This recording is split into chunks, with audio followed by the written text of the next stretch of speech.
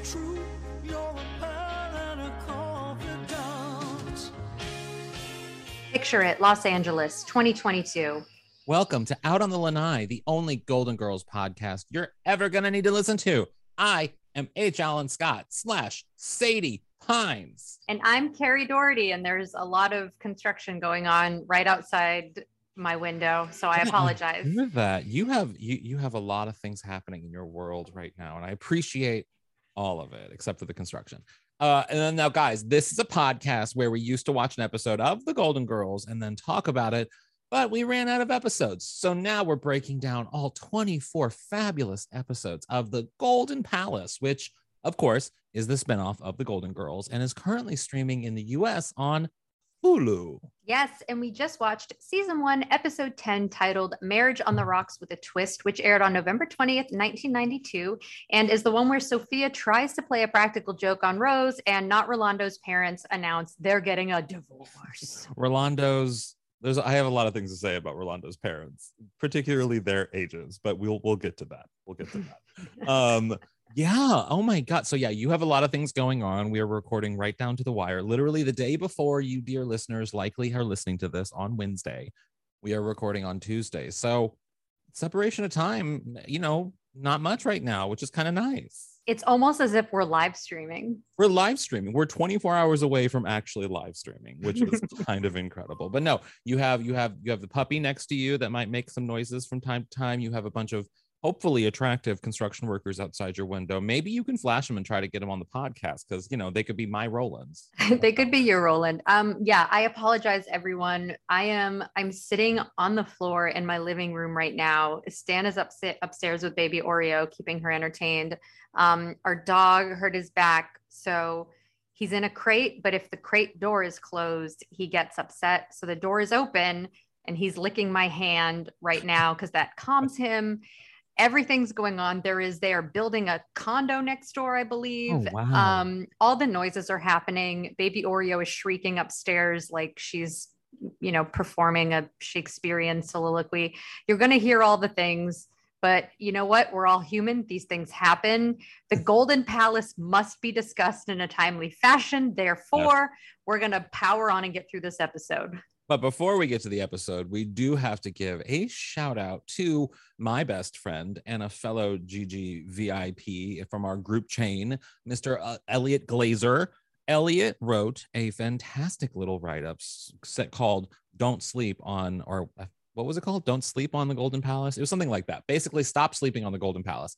And it basically is Elliot. He interviewed us. He interviewed Alaska. He interviewed, just us in Alaska. And he talked about how at first we've talked about before on the podcast, we sort of judged the Golden Palace, but now in rewatching it, of course, it's not as good as the Golden Girls. Nothing ever will be as good as the Golden Girls, but it is enjoyable. And I think a lot funnier than most of us either expected it to be or even remembered it if we watched it back when it first aired. I've certainly been pleasantly surprised at how much I've laughed at a few of the episodes. This episode was so funny to me. I was okay on this episode. There were some complicated parts of it, yes, and there were some bad parts of it, yes, but I thought it was actually very fun. But Michael and I watched it, and of course we watched it. We're talking about it, but we watched it last night, and I was surprised at how much we were laughing, but also there were moments where we were laughing and we were like, "Oh, that's wrong. That's wrong." Yeah. Oh, yeah. We'll get into that. Yeah. I also we need to have another conversation with the person who makes the thumbnails for these episodes because B. Arthur was pictured in the thumbnail. Even though I knew B. Arthur was not in this episode, I still, for a brief second before I played it, my heart went, and then I was disappointed because I was like, oh yeah, that's right. B was only in the two-parter. We need to talk about the people doing the thumbnails. We need to talk about the thumbnails. I try to do it like we don't talk about Bruno, but it didn't work out. It just sort of was me singing a song about the thumbnails, which means we should get to the episode because I've clearly gone around the bend. Yes, let's take a quick break and then let's dive right in. We'll be right back.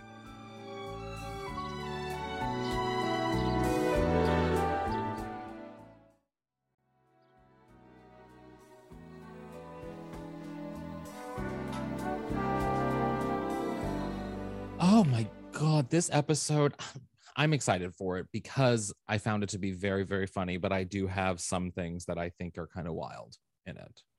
Yeah, I was like, I was fine with this episode. I appreciate anytime the writers are giving us an insight into Roland and Chewy's lives. You know, Not me. I enjoyed Chewy's story, you know, where we learned that his, you know, best friend was the one who slept with his wife, and how that gave them a complicated, you know, friendship and relationship, in addition to the fact that Chewy had gone through a divorce. I like that we're sort of seeing, you know, a bit of Roland. We see vulnerability in Roland. I appreciate all of that, but and you know, Don Cheadle and Chewy, what's his? I'm blanking on the Cheech Marin. Cheech Marin, thank you. Cheech Marin, they're wonderful actors, wonderful entertainers, but in this era of their lives, they were purely arm candy for Blanche, Rose, and Sophia. And so diving deep into their characters without the girls necessarily being actively involved, I don't care. Like, I appreciate it. At the end of the day, everybody's here to see the girls. Yes. So I do find myself not zoning out during their storylines. Certainly not. I'm paying attention, but I do get more excited when the women come on screen. Yeah. Yes. And the start of this episode starts with it sets up a Roland storyline. Yes, it does set up a Roland storyline. So we'll get to the DJs in a second, but Roland is nervous because his parents are coming to visit. He thinks his dad has bad news to tell him because he always calls him Rolly. Yeah. And he calls him Rolly when he makes, you know, when he breaks bad news to him, like when he told him he was being cut from the Little League team. But this time he thinks his dog Taffy is dead, and that's what they're coming to tell him. We had a great Rose moment when Rose couldn't quite figure out that it was the dog had just lived 14 years. Yeah, he goes, you know, we've had her for over 14 years. And Rose goes, so what did you think she died of? And he's like, she was a smoker, Rose. I thought that was a great joke. I love that. Yeah, I do like that they let Roland kind of be a part of the girls, sort of the Dorothy moment, if you will. Yes. It was such a Dorothy moment. And then Rose goes, sarcasm, Rolly? Maybe that's why Daddy didn't want you on the team. Oh, so good. It's so good. It's so Narky good. Rose is so good. I remember when my mom, this is a very, very quick story. My mom sat me down to tell me that my cat died when I was like 7. I was playing in my friend's backyard. They had just cut down all these trees and we were playing on the logs. And she sat me down and she gave me a Symphony white chocolate candy bar. And I knew she had some bad news to break to me. And now this was my cat. He'd already been hit by a car once and he lived. And he had to heal in like a box, like literally a big cardboard box because he couldn't move his legs or something. And then he got hit by a car again and he died because our cats would be outside during the day. And my cat just liked to wander into traffic. So I just remember very vividly, like being in the backyard, climbing in the logs. So I feel like as a parent, and now that I am a parent, having to break the news of a dear, dear pet dying, especially because, you know, pets are our families, they're members of our family. It really is a big deal. So I was not surprised that they were going to fly to tell him that. I wish my mother was like that because she used the death of my hamster as a means of teaching me how to be a better pet owner, because I clearly was a horrible pet owner. We left for Christmas one year to visit my aunt, and both my hamster and my little brother's hamster, I had Waldo, he had Mickey. They got out, and I didn't notice, neither CJ nor that's my little brother CJ, noticed that the hamsters had gotten out. By the time we got back, most of January, probably into February. And at one point, I went to my mom and I was like, where's Waldo? Insert laugh. And she was like, oh, you're out. Oh, okay. Yeah. Waldo froze to death because you left the cage door open well, she didn't say this at first. She said you left the cage door open and he tried to burrow himself outside of the back, like non-insulated room in the back of our house at the time. And both he and Mickey froze to death trying to bite their way out. But my mom was like, and that was over Christmas. And it's whatever date it was, like weeks later. And I was like, oh, oops. those are two very wildly different childhood experiences. So yeah, you were a better pet owner than I was. I'm a great pet owner now. Frasier is my world. Yes, you are great. You are a great parent to Frasier. Absolutely. I've seen the way you two are in love. They really are. You two are meant for each other. Although he likes Michael better now, so whatever. Well, that also happens. Yeah. So a little while later, his parents show up. They're played by Bruce A. Young, who you might know from Risky Business, Basic Instinct, and Janet Dubois, who is a Broadway performer. Well, and also you might know her from Good Times. Or you might know her as the writer and singer of Moving On Up to the East Side from the Jeffersons. Yes. She wrote and sang that, which is sort of incredible. Now, I have to ask you, were you struck immediately by the disparity in ages between Roland and his two parents? Well, Instantly, Michael and I were like, wait. I wasn't until I went on the IMDb page for the episode, and it said Really? that the actor who played his dad was only 7 years older than him. And yeah, and then Janae was. Oh, Janae. Yeah, Janae, not Janet. Thank you. Janae was 20 years older than her husband on the show, which means then that Janae married a 7. I know none of it makes sense. None of it can make sense. The ages make no, but they intentionally made this man older in a very bad sort of like almost Saturday Night Live way of making a younger person older. You know what I mean? Like it stood out to me immediately that it was like, this guy's young. Was there like fake gray, like in his I don't know like if it was facial fake hair? gray. Or... There definitely was fake facial hair, I think. And his voice, the actor put on this sort of like, I'm an old man of wisdom voice. I've lived my life and now I will teach you lessons. Like it was very not a normal voice. And it was immediately I was like, what is up with this? What's going on? I mean, in a world where B. Arthur was older than Estelle Getty, I mean, yeah, maybe there's a big difference between, because at least Estelle Getty was, you know, she was dramatically shorter than B. Arthur. She looked older. They made her look older than B. Arthur. And I don't know, you could believe it visually. It was believable. Whereas this, I was like, was an actor of an appropriate age just not available? Like, is this a friend of somebody's? Maybe they really enjoyed him. I apologize. I am not in a dentist chair right now. The noises that are coming. We really don't hear it. I mean, Great. we heard a crash a minute ago, which I assumed was just Stan upstairs, you know, taking a computer to the wall. But yeah, that's how he plays with the baby in a very safe way like that. The baby's nap time procedure is a WWE SmackDown. Yes. Yeah. He takes a chair. Yeah. But no, we don't really hear it. Don't worry about it. I'll let you know if it gets bad. But yeah, no, the differences in ages really threw me. Not for the mother. The mother was appropriate aged, but Janae was. But the dad was just, it just felt wrong. Yeah, I weirdly didn't. Yeah, I didn't notice it until you've sort of brought it to light. Haven't been in love for 20 years. Yeah. So that's what they're there to announce. He obviously thinks it's about Taffy, and they announce that they're getting divorced, and that, you know, the marriage has been over for years. It's time to stop pretending. You know, maybe they were kind of doing a stay together for the kids kind of way, but obviously Roland is an adult, and they were like, why are we continuing to do this? Mm-hmm. Which is not uncommon for marriages, you know. And then there's I think a great funny moment where Roland is clearly upset, and he's like, basically like, you guys didn't even, you know, foam the runway by saying like, you know, sit down, son. You kind of just threw this at me. You know, I thought you guys came here to tell me that Taffy died. And his dad goes, sit down, son.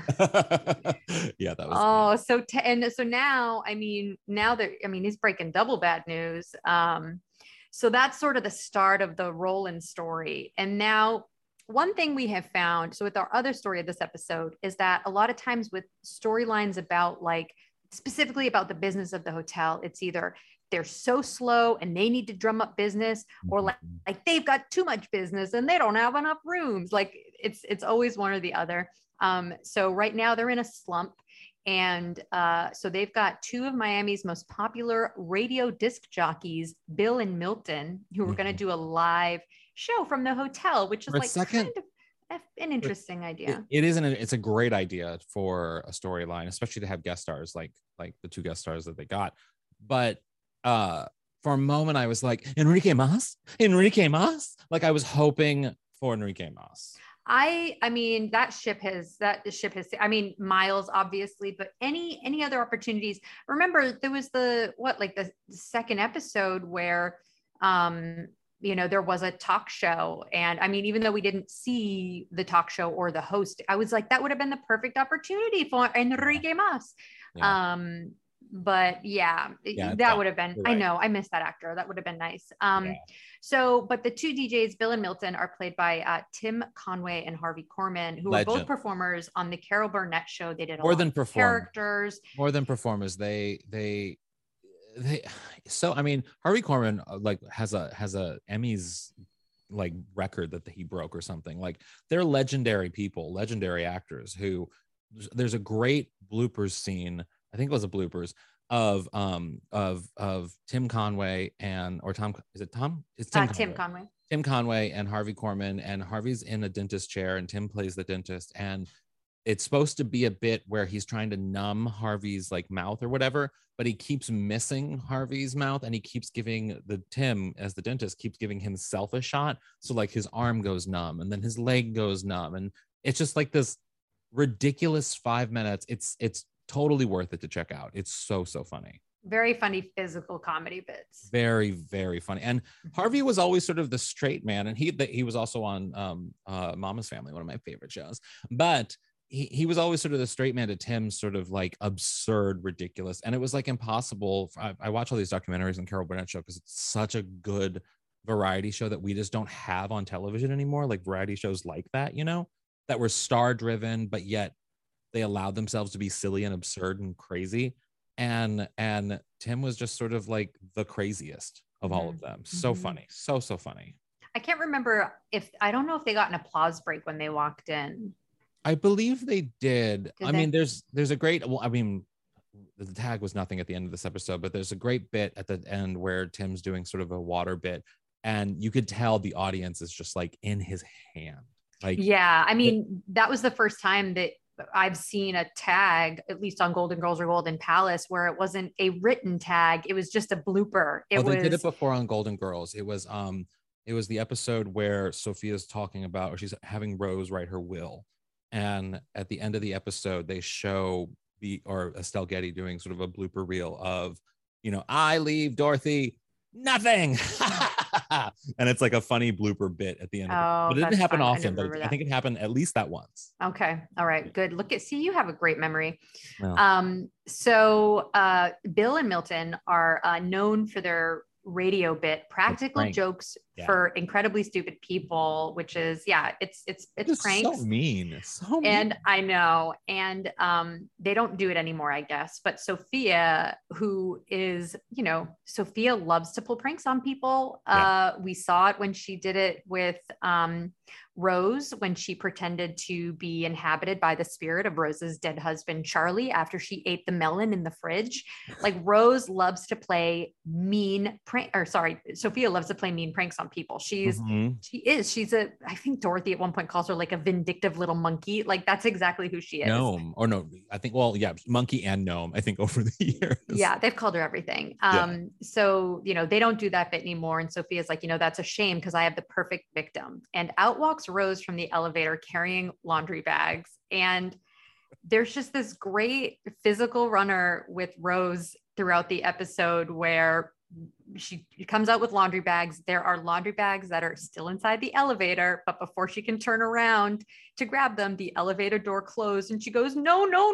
And she runs up the stairs to catch up with the elevator. And she of course misses it and then has to run all the way back down. And it's so funny. It's so random and funny, but it says everything you need to know about this situation. Mm-hmm. So of course, Rose is going to be the victim of a prank. Yeah. So now we get to the actual live broadcast where Bill and Milton are interviewing Blanche, and all I wrote is, oh no. I mean, here's the thing. about it. Yes. No, no, no, no, no. Very much so, because the joke was at the expense of transgendered people in general, using language that is largely outdated today. And asking questions about like physicalities. Ew, it's just. Yes. I mean, it wasn't right then, let's say that now, but it also, there is sort of a hindsight of it was a different era. The culture was very different in terms of the language that we used around these things. There wasn't much sensitivity around these things, even on the Golden Girls and Golden Palace. And if you break away the offensive language and direction in which the joke went, I will say it was very well written, the comedy, and it was, and the jokes and the tags and the ability that they allowed sort of the three of them, Rue McClanahan, Harvey, and Tim, to volley off of each other was really, I mean, it's like a masterclass of sort of great comedic actors sort of doing a back and forth bit that unfortunately was a very insensitive and, poorly used language bit. Yeah. You put it perfectly. So they're doing the live broadcast. It's time for audience participation. And they're like, we need somebody from the audience. And, Sophia's like, Rose, you should raise your hand. And Rose is like, no way, I don't want to. Yeah. And until they mention, smart enough to know not to. Yeah. She's smart enough to know not to, until they mention that the prize, if you win this game they're going to play, is that you get 3 magic beans. Yeah. And that entices Rose. And I forgot where this story was going. I was hoping it would go one way, but in my notes I kept writing, oh no, they're back to doing like Rose is too dumb. But then, of course, at the end, Rose isn't the. It becomes. There is a funny bit. I think it's towards the end of this scene where, of course, they stick to the line. The whole offensive trans line of jokes that they did.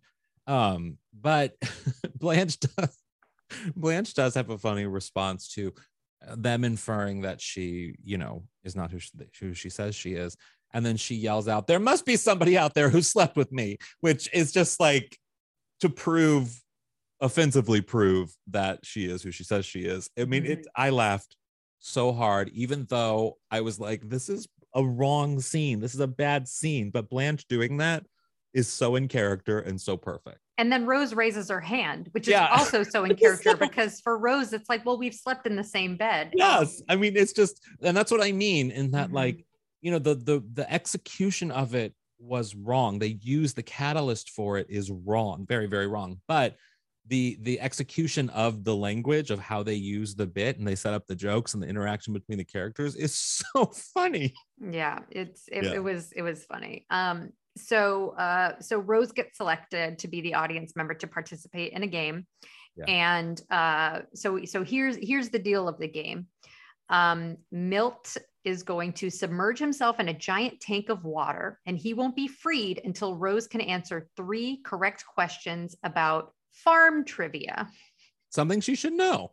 And she does know a lot about farm trivia. Yeah. So the thing about Milt getting into that tank, the man is wearing khakis, sneakers, a heavy knit sweater. I was like, one, I hate the feeling of wet clothes on my body, but that's going to be so heavy. Yeah, and stinky too. If it was wool, there's nothing worse than I remember being in New York City, walking home, it's starting to rain, and wearing a wool sweater, and that smell. I wasn't aware of the smell, but there is a smell. Smell with wool and wet, and I don't know. It's something strange. Yeah. So, so he's asking her questions about like. Also, why is he wearing a sweater in Miami? I'm sorry. Never mind. Go on. I don't know. It gets cool in the evenings. Sure. So he's asking her questions about like, what's the thing on a farm, a tractor or whatever. And then he asks like 50 things that farmers plant. And she's naming a lot of things. And the humor is that, there's this tension of Milt being in the tank this whole time. So, if Rose answers a question and he's, and he says like, sorry, what was it that you said? Like Bill's clearly trying to draw it out to make Rose even, panic even more. And I was actually wondering, just watching it, watching Milt in the tank, how they shot this, because he is actually submerged in a tank. But if Yeah. you look at the top of the tank, there's like a piece of the tank that's kind of like a box like, and as after he first gets submerged and Bill takes Rose and starts to walk away with her as they start going over the trivia, you can see Milt kind of lift himself up so his head Yeah. is out of the water, but the audience can't see his head because it's blocked by a piece of the tank. My father-in-law's a magician. I was curious to know how they did it. That's a I have a feeling it conversation was for another also day. there was also a lot of like different shots put together because I mean at that point Oh yeah, Kim Conroy yeah. was in Well, his that's why they 60s, yeah 70s. yeah that's why they walked away so Yeah. that they could have a double shot on, just a two shot on Rose and Bill, and then they would just cut to Milt every now and again, like holding up the sign that says hurry. And it was funny. It was a very, It was funny. it felt very like But I also liked Rose's vaudevillian reaction to stage it show. because Rose didn't go in sort of the dumb person direction. In fact, there was one point she was like, who cares? Get him out of the water. Like it was a real human reaction from Rose. Well, yeah, he goes like, you just have faith. What's more important than faith? And she's like, air. Very also- smart, very astute of her. Can we talk about how amazing Rose looked in that brown wrap dress? yeah. She doesn't wear brown much. No, That's an amazing color on she her. got a smoking little bod there. She good. She Yeah. good. She doing fine. So anyway, the long of it is Milt drowns, but not really, obviously, yada, yada. Yeah. And Rose looks absolutely terrified, devastated. And Bill's got this funny thing where he's acting devastated and they're like, oh, he's dead. And the doctor like climbs up, pronounces him dead. And he goes, Rose and Island killed my partner. And now listen to Rick James singing Super Freak. And Rose, poor Rose, she's so upset. She's like, I'm a bad, stupid girl. And she runs off crying. Oh, And then Rose. and Chewie is, part of this story. He's witnessed all of this. And Sophia's laughing and he's like, that was so mean. Rose is probably in the lobby right now, crying her eyes out. And so Sophia heads off in that direction because that would be funnier to watch, Rose crying. Which is so evil, but so perfect. It's so Sophia. So later that night, Chewie and Sophia are hanging out in the kitchen. I think he's like making a sandwich or a salad. I don't know. And he's like, you're mean because you're jealous of Rose. Now you need to get in there and you got to tell her the truth. But Sophia, of course, she doesn't want to because she still thinks it's funny, even though Rose is clearly like very upset. And Rose comes down and she says that now her life is dedicated to preserving life. And she's got a moth in her hand. Yeah. And she goes to the door and she goes, fly free. And then zap. And then she runs out crying again. And then Sophia and Chewie, after Rose goes out crying, have the greatest exchange. And we have to play it. Yeah. Well, she's 2 for 2. All right, that's it. Either you tell her or I'll tell her. Okay. I thought this kind of practical joke would make me laugh, but it hasn't. It's affected me in ways I didn't think possible. Yeah, it's made you feel ashamed, hasn't it? No, it excited me sexually. Sophia? I'm as shocked as you are. I did not expect those words to come out of her mouth, and I loved it. I love a slutty Sophia. I feel like it could be a song. Slutty Sophia. I was shocked. I laughed so hard. It's so good. And it's it does set up, speaking of slut, it sets up Queen Slut, Blanche, to be the marriage counselor between Roland's parents. Yep. And she thinks that she can help because she admits that her and George went through marriage counseling once. Yeah. It's quite a revelation for her, because she was so, I wouldn't say adverse to counseling, but she was so adverse to anything ever being wrong between her and George. And then now she's, really kind of opening up. And so, Blanche sits down with them and Roland is like, not really into the idea at first until the dad's like, well, I'll just live with Roland until we figure this out. And he's like, no, Blanche, you can help. Would that mean his dad would move into his hotel room with him?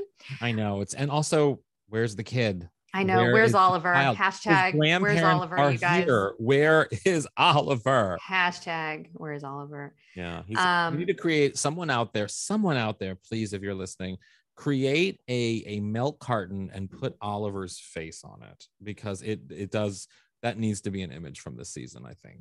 Yeah. Where is Oliver? Where are you, kiddo? Hopefully just in his room doing his homework the whole time. Sure. So it turns out in this scene, it turns out like Roland's parents, they have a lot to unpack. Yeah. I mean, they're admitting they have problems in the bedroom, and she's upset because he has friends over to watch sports all the time and she's not passionate enough, and she lost their life savings gambling. And like, I mean, Blanche had a funny line there about, I mean, just her responses to these things by being like, you lost all the money, you know, you were supposed to be good at whatever. And then Blanche is like, apparently not. Like, it's just so, there are so many fun moments of Blanche responding to these things. Yeah. I mean, there's even one moment where she's talking about like being intimate or whatever, and she gets into that deep Blanche voice, which I love. Oh my, it's so amazing. One of them is Roland's mother goes, how can I be more passionate in a room full of men? And Blanche goes, actually, and then Roland just cuts her off. But all the talk of, also with gambling, they should really just put her in touch with Dorothy. But all the talk about gambling makes Blanche recall some really fond memories of George. And I know we just played a clip, but we got to play another one because Blanche kills me here. Of course. Louise lost all of our life savings gambling. What? Wait a minute, nobody ever told me that. Mom, I had no idea you knew how to gamble. Well, apparently she doesn't. You know, my husband and I used to play the horses. Well, I wouldn't gamble if you were to stay home on the weekends. Why? So I can listen to you nag about how I don't make enough money? We loved all those little riding crops and saddles. Better a nagging woman than a man who can't control his tears. Even men have a change of life, Louise. Of course, we never actually made it to the track. He was a lusty man. Lusty, zesty man. Lusty, zesty cowboy who liked to ride all night. Blanche! Will you stop? It's just, I mean, it's just, please always give Blanche double entendres. It doesn't matter what it is. It can be about baking. It can be about horses. It can be about cowboy. It can be about anything. And she will make it amazing. I love it when Blanche when she gets lost in a dirty thought. Like, remember when she on Golden Girls with all the king's horses and all the king's men, and she's clearly in her own world of sexual fantasies and not paying any attention to what's going on around her. And that's one of my favorite Blanchisms. I'm trying to think what in my life I'm like that, because we all have that. We all have that one thing that we get so lost in that someone could be talking to us and we're like, wait, what? You know what I mean? The Golden Girls? I don't think it's Golden Girls for me, because Golden Girls is very communal in my sense. Like, I tend to text people or talk to people or watch with people. You know what I mean? Like, it's very chatty. I don't know. I'm gonna have to think about that. That might be my golden takeaway today. The one thing that's like specific to you. Yeah. Yeah. Okay. Let's keep thinking about it. So finally, Roland's parents are like, you know, he obviously wants them to stay together, and they're kind of like, look, kiddo, we have way too many problems. You know, it's just best for all of us if we move on. Wait, so, you know, I don't know. We're both children. I mean, your parents are divorced, correct? I think my parents have not been together since I was like 16. They may still be legally married, but yeah, they're not together. Got it. Yeah. My parents divorced very young, and my dad's divorced many times over since then. And whenever I see adult children be upset about their parents separating, it's sad. It's upsetting for sure. 1000%. But I'm also like, I don't know. I'm also like, but at this point, my relationship with my mom is so like adult that I would just be like, well, do what's best for you. You know what I mean? Like, I would come at it not from like a selfish sort of, because I don't really need anything from her other than love at this point. Like, I don't. Yeah. I don't know if anything. I hear you. I get where you're coming from, where, yeah, you're in a place where you can say, you can understand, I just want my parents to be happy. And if it's not with each other, then fine. I think though, like, if you are, and I don't speak from experience because again, my parents haven't been together for a very long time, but you know, and we see even with Roland, he kind of like regresses back to that, to being a child when he's like, you and mommy or you know, splitting up or whatever. Like, you know, I can see how even as an adult where, you know, whether you feel like you've modeled your own relationships or marriage after your parents, or I can see just for a plethora of reasons why as an adult, it could be really upsetting and almost even as upsetting as when you're a child. I think it's just like, what kind of emotional capacity do you have to deal with it at the age you're at? You know, so, I get that. So, but Roland is, you know, not Rolando is, you know, he's going to be mature about it. And he's like, you know what, I am going to get used to this. I will accept it. And he's like, you know, at least you're not marrying new people. And though both parents go, sit down, son, which is a very funny runner, but like, oh man, like poor Roland. Also, it also felt like they didn't know how to end the story with Roland and they didn't know how to use. I mean, I feel kind of bad because like, I mean, Janae's an icon. Like Janae's amazing. She was incredible on so many different things.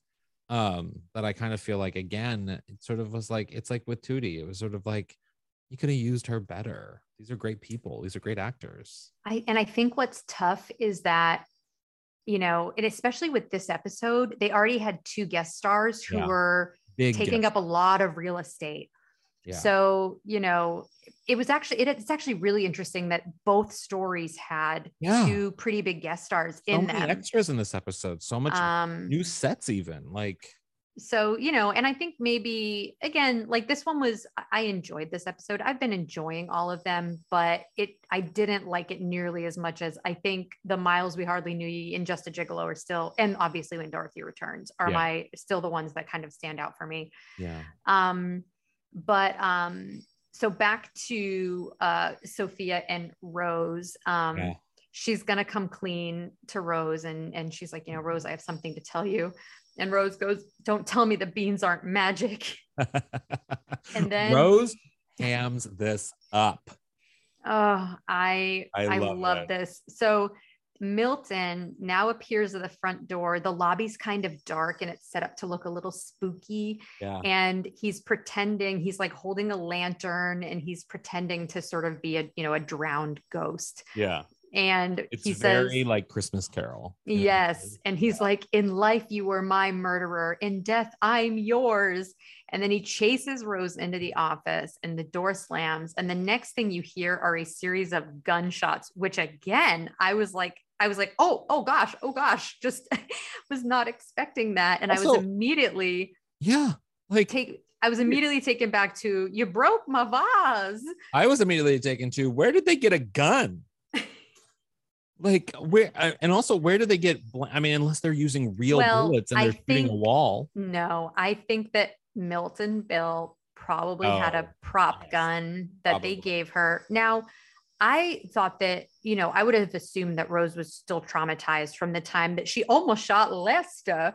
Yeah. So the fact that Rose could even pick up a toy gun again, I mean, I guess she was able to work through that. She's got the first thing that popped into my head after she quote unquote killed him was that Rose often doesn't kill people with guns. She kills people in bed. Remember that time where she was murdering all these people, having sex with them? Yes. If she really wanted to kill him, she just should have slept with him. If she wanted to actually kill him, which obviously we know that she didn't want to actually kill him. But it's so great. So she comes out of the room and, you know, she's like panting and leaning against the door. And Sophia's like, oh my, like, what have you done? And Rose goes, it's over.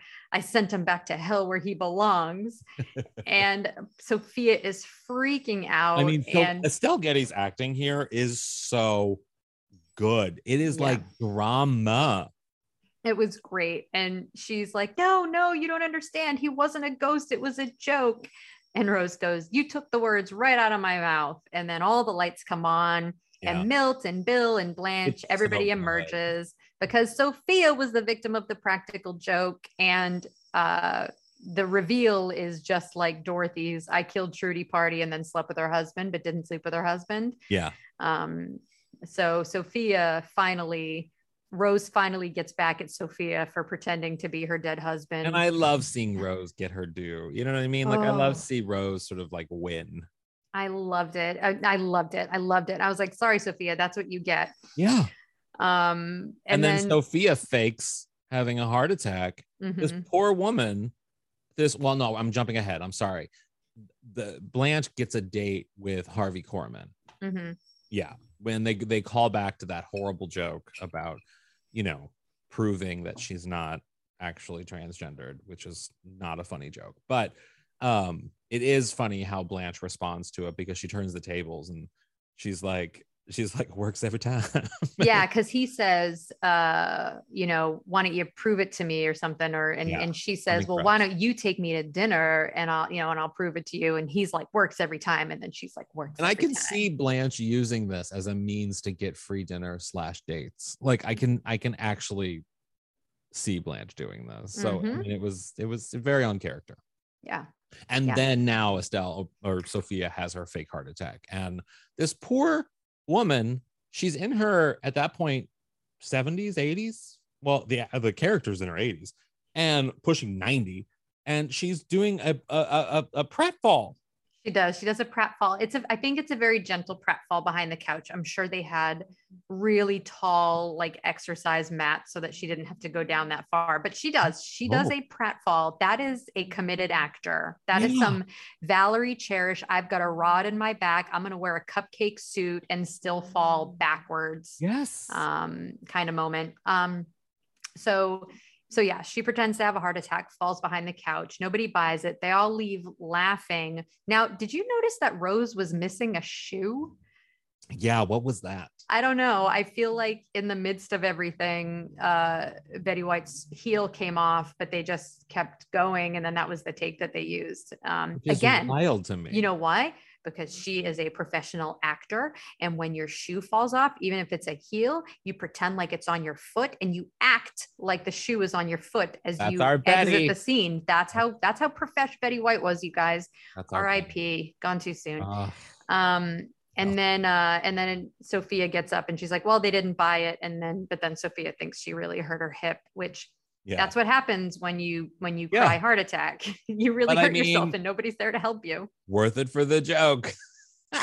And then the tag of this episode, like we said, was Tim Conway being Tim Conway. What I loved about it was the actor was struggling getting out of the tank, pulling himself up because of all the weight which, like I said, the wardrobe they put him in. Yeah. Those are heavy clothes. Put the man in a t-shirt. Yeah, something. But so the actor was being himself, physically struggling. He finally gets out. He gets an applause, and then when he comes down and he decides to jump in again just for a laugh, just to get the audience. Even though he struggled to get out of that tank, he wanted to jump in to get the laugh from the audience again, which is just like so perfect. That it really shows what kind of character actor he is. Yeah, that's a comedian. Doing anything for the laugh. You know what I mean? Yeah, for sure. And that was the episode. It was, like I said, it wasn't my favorite, but it was. They are all enjoyable. Yeah, so good. Should we come back with our golden takeaways? Yes.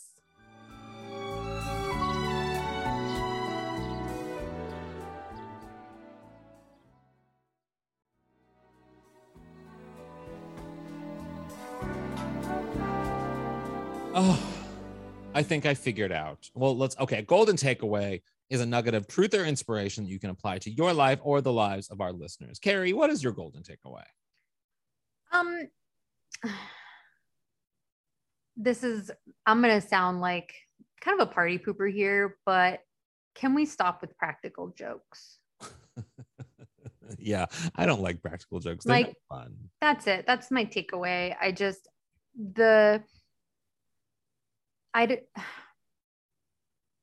Not everybody, some people are like, who are the butt of a practical joke. I feel like some people are going to be like, oh, yeah, no, that's fine. I'm okay with you having a laugh at my expense. But the thing about practical jokes is that the victim is almost always unsuspecting. And you don't know what's going on in that person's life, where if you play a practical joke on them, it might have some really bad unintended consequences that you don't think about. So can we just cool it with practical jokes and instead just I don't know, listen to reggae. Reggae. Or as Ramona Singer on Housewives would say, reggae. I've never watched. I know, You but know this. anyone who watches Housewives will know that moment. It's very funny. All right. What's your golden takeaway? My golden takeaway is I think I figured out what my distractible thing is. And I tend to be very distracted by reality TV to the point where I'll be so engrossed in a reality TV moment, like a Housewives moment or something. And someone will come into the room, will say something to me, and I'll just be like, what? Like, I won't know what's going on because I'm so invested in whatever's I don't know what I think it's my brain needing a vacation and it just lets itself go. Yeah. That's my golden takeaway. Yeah, you pinpointed it. That's my thing. That's my thing. All right. Everyone, this has been a blast. H. Allen, as always, I love you. This is fun.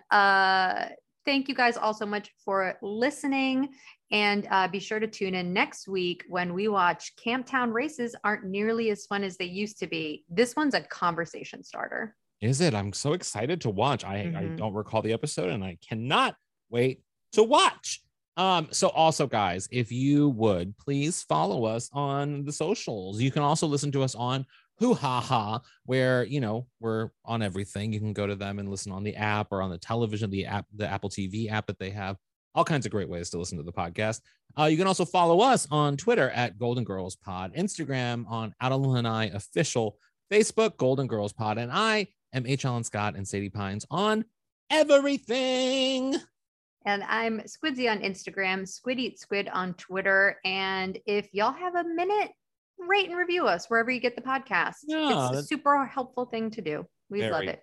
Very helpful. Yeah. And as always, guys, remember stay golden. Meow, meow, meow, meow, meow, meow, meow, meow, meow, meow, meow. I'm not kidding. I've missed I'm Not Kidding.